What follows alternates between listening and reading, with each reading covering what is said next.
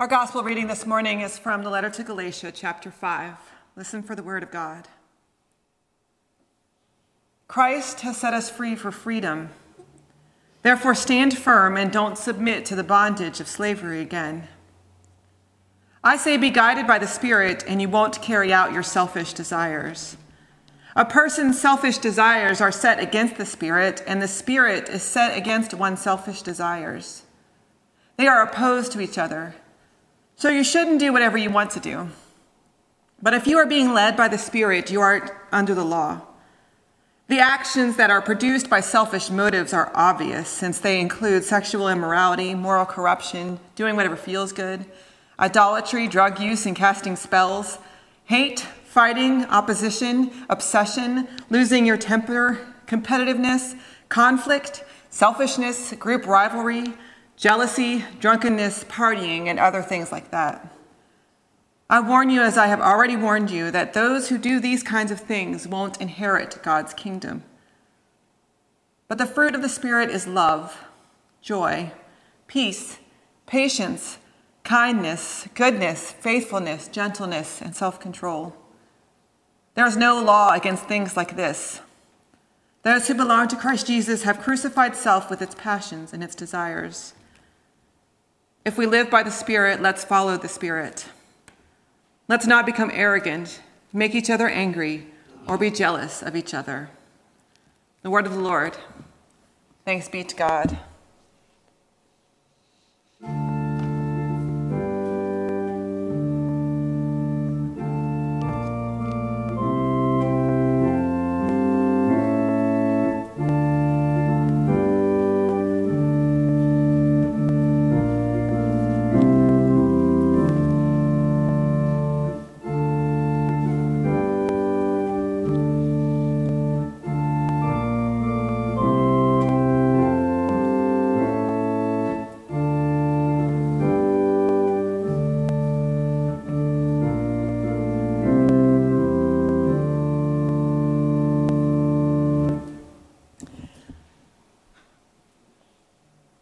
Galatians is known as Paul's happy book. It's the one where we see Paul's gentle pastoral side. There's no screeds about flash prophets or false gospels. It's certainly no 2 Corinthians where you become a little worried about Paul's inevitable breakdown. Galatians is Paul at his most compassionate.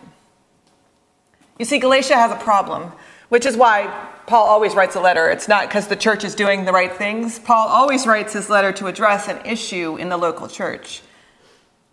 He's trying to address a problem which came up in this church in Galatia. You see, they asked Paul what the theological stance of the church was about circumcision, but only because they aren't certain if new converts to Christianity need to follow the old laws, the old rabbinical laws or not. Are those only for Jews who convert? Can Gentiles not do it? Do they need to follow the law? What's the rules here? Circumcision is the trigger, but the real issue is Galatia wants to know what the rules are.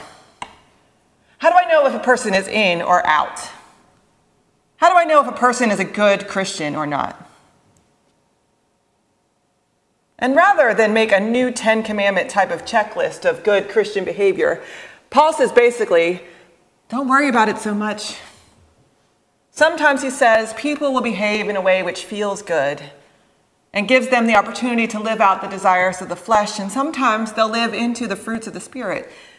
And there's really no point in kicking people in and out of the group based on those two things, or you'll be so busy worrying about who is in and who is out that you'll miss the point of the gospel entirely.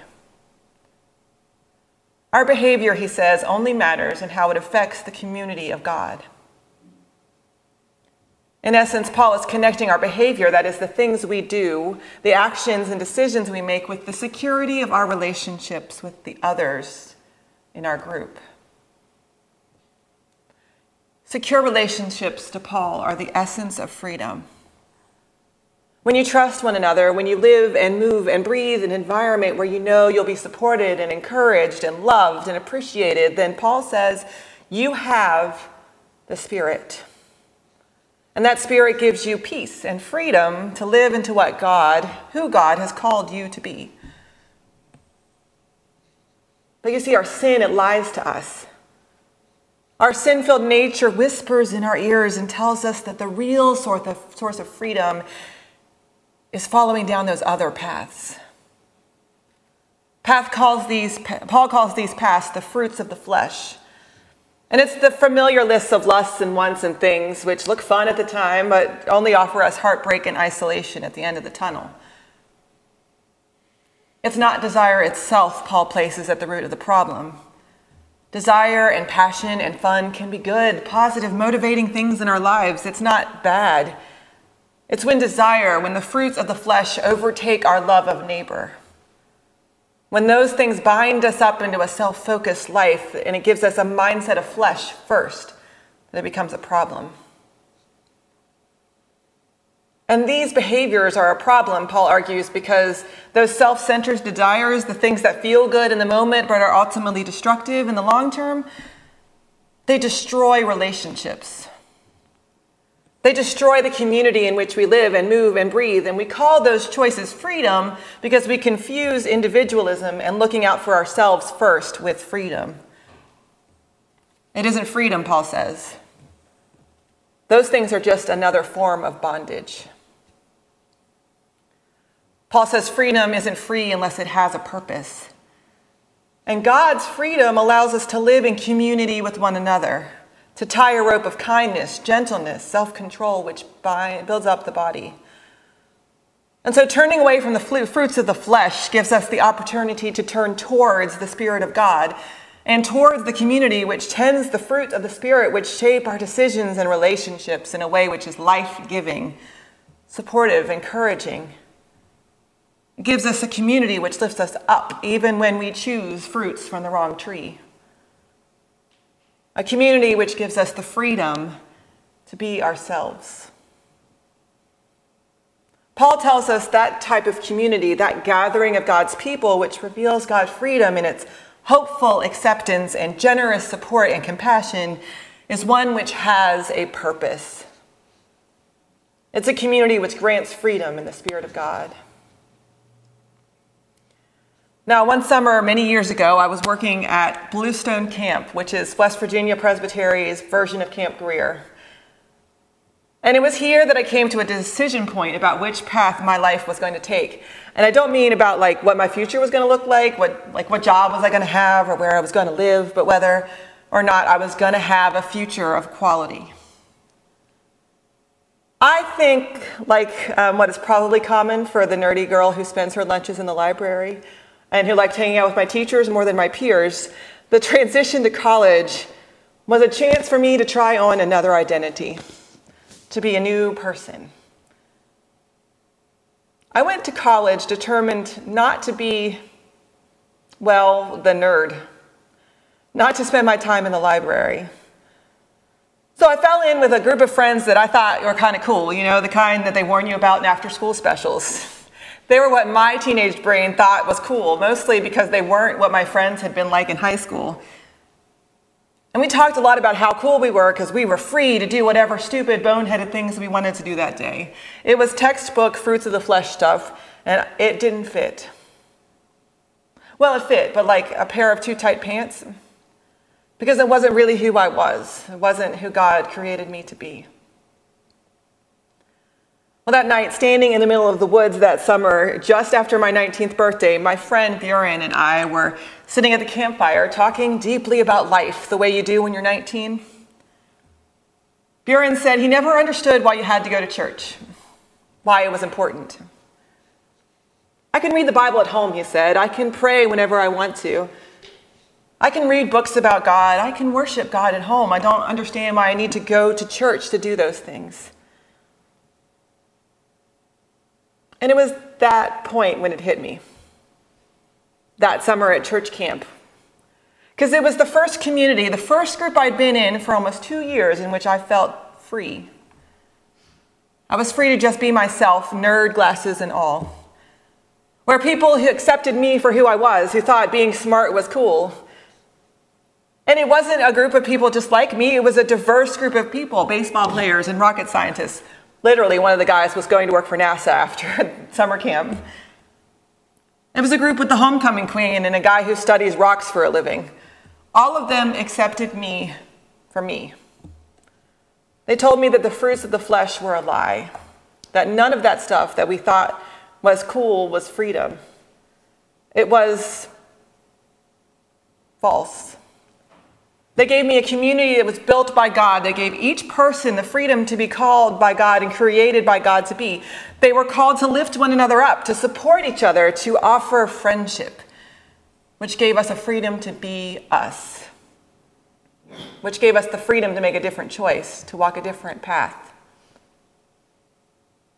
And so I said to Buren, we go to church because it's the one place where we are accepted for who we are, warts and all.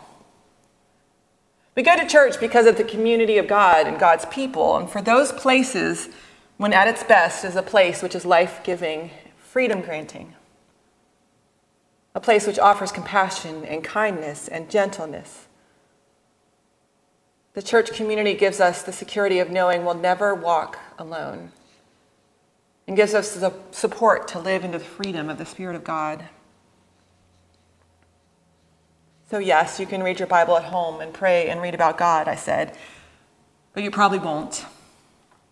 And you may not choose to do those things as part of a church, but when you find a place where you fit, when you find a group of people who are walking the same journey towards living into the Spirit, a community which prays for you and bakes casseroles for you, then that security, the peace it brings, the focus it gives you is more important than knowing everything there is to know about God.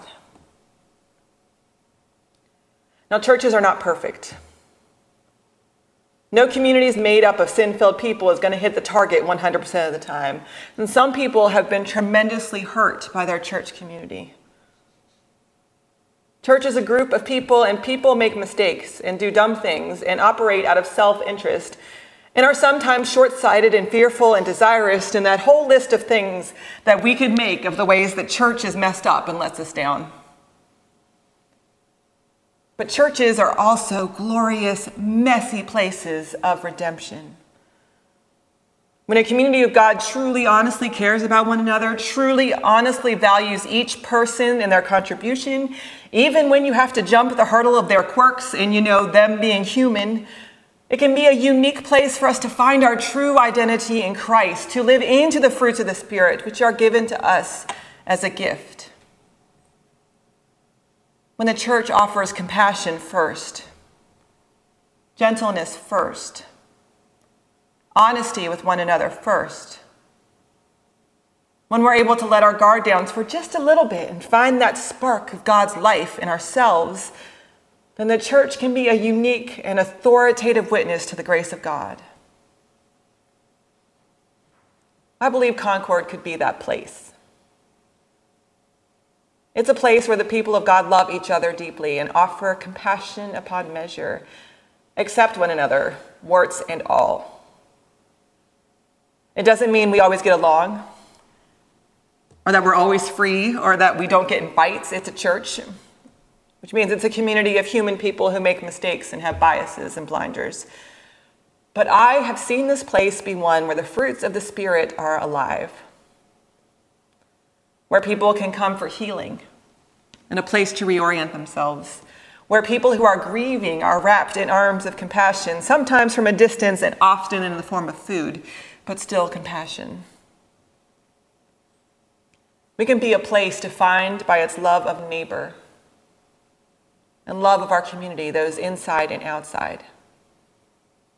We have those gifts. We can be a place where those seeking a reclaimed identity can be given generous, abundant compassion until they find that new path. We have that gift. We can be a place of honesty about our fears and our hopes. We can choose to open our hearts and our ears and our eyes to the outcasts and the poor and the needy and the widows and the orphans and the teenager who just needs someone to tell them that they're okay the way they are, that they're okay the way God made them. We have that gift. When we trust those gifts, when we live into the promise of the future God has planned for us, then we will have the freedom to love unconditionally, to be a stronger, bolder, wiser community which lifts each other up and provides warm shelter in the rain. Blessed is the tie which binds us together in Christian love, a love which does not let us go, no matter how far we roam from this place. The fruit of the Spirit is tended here, even when we mess up and plant the wrong kind of tree. The Spirit is alive here, and thank God for that, and for many other blessings. You are called to tell the story, passing words of life along, then to blend your voice with others as you sing the sacred song. Christ be known in all our singing, filling all with songs of love.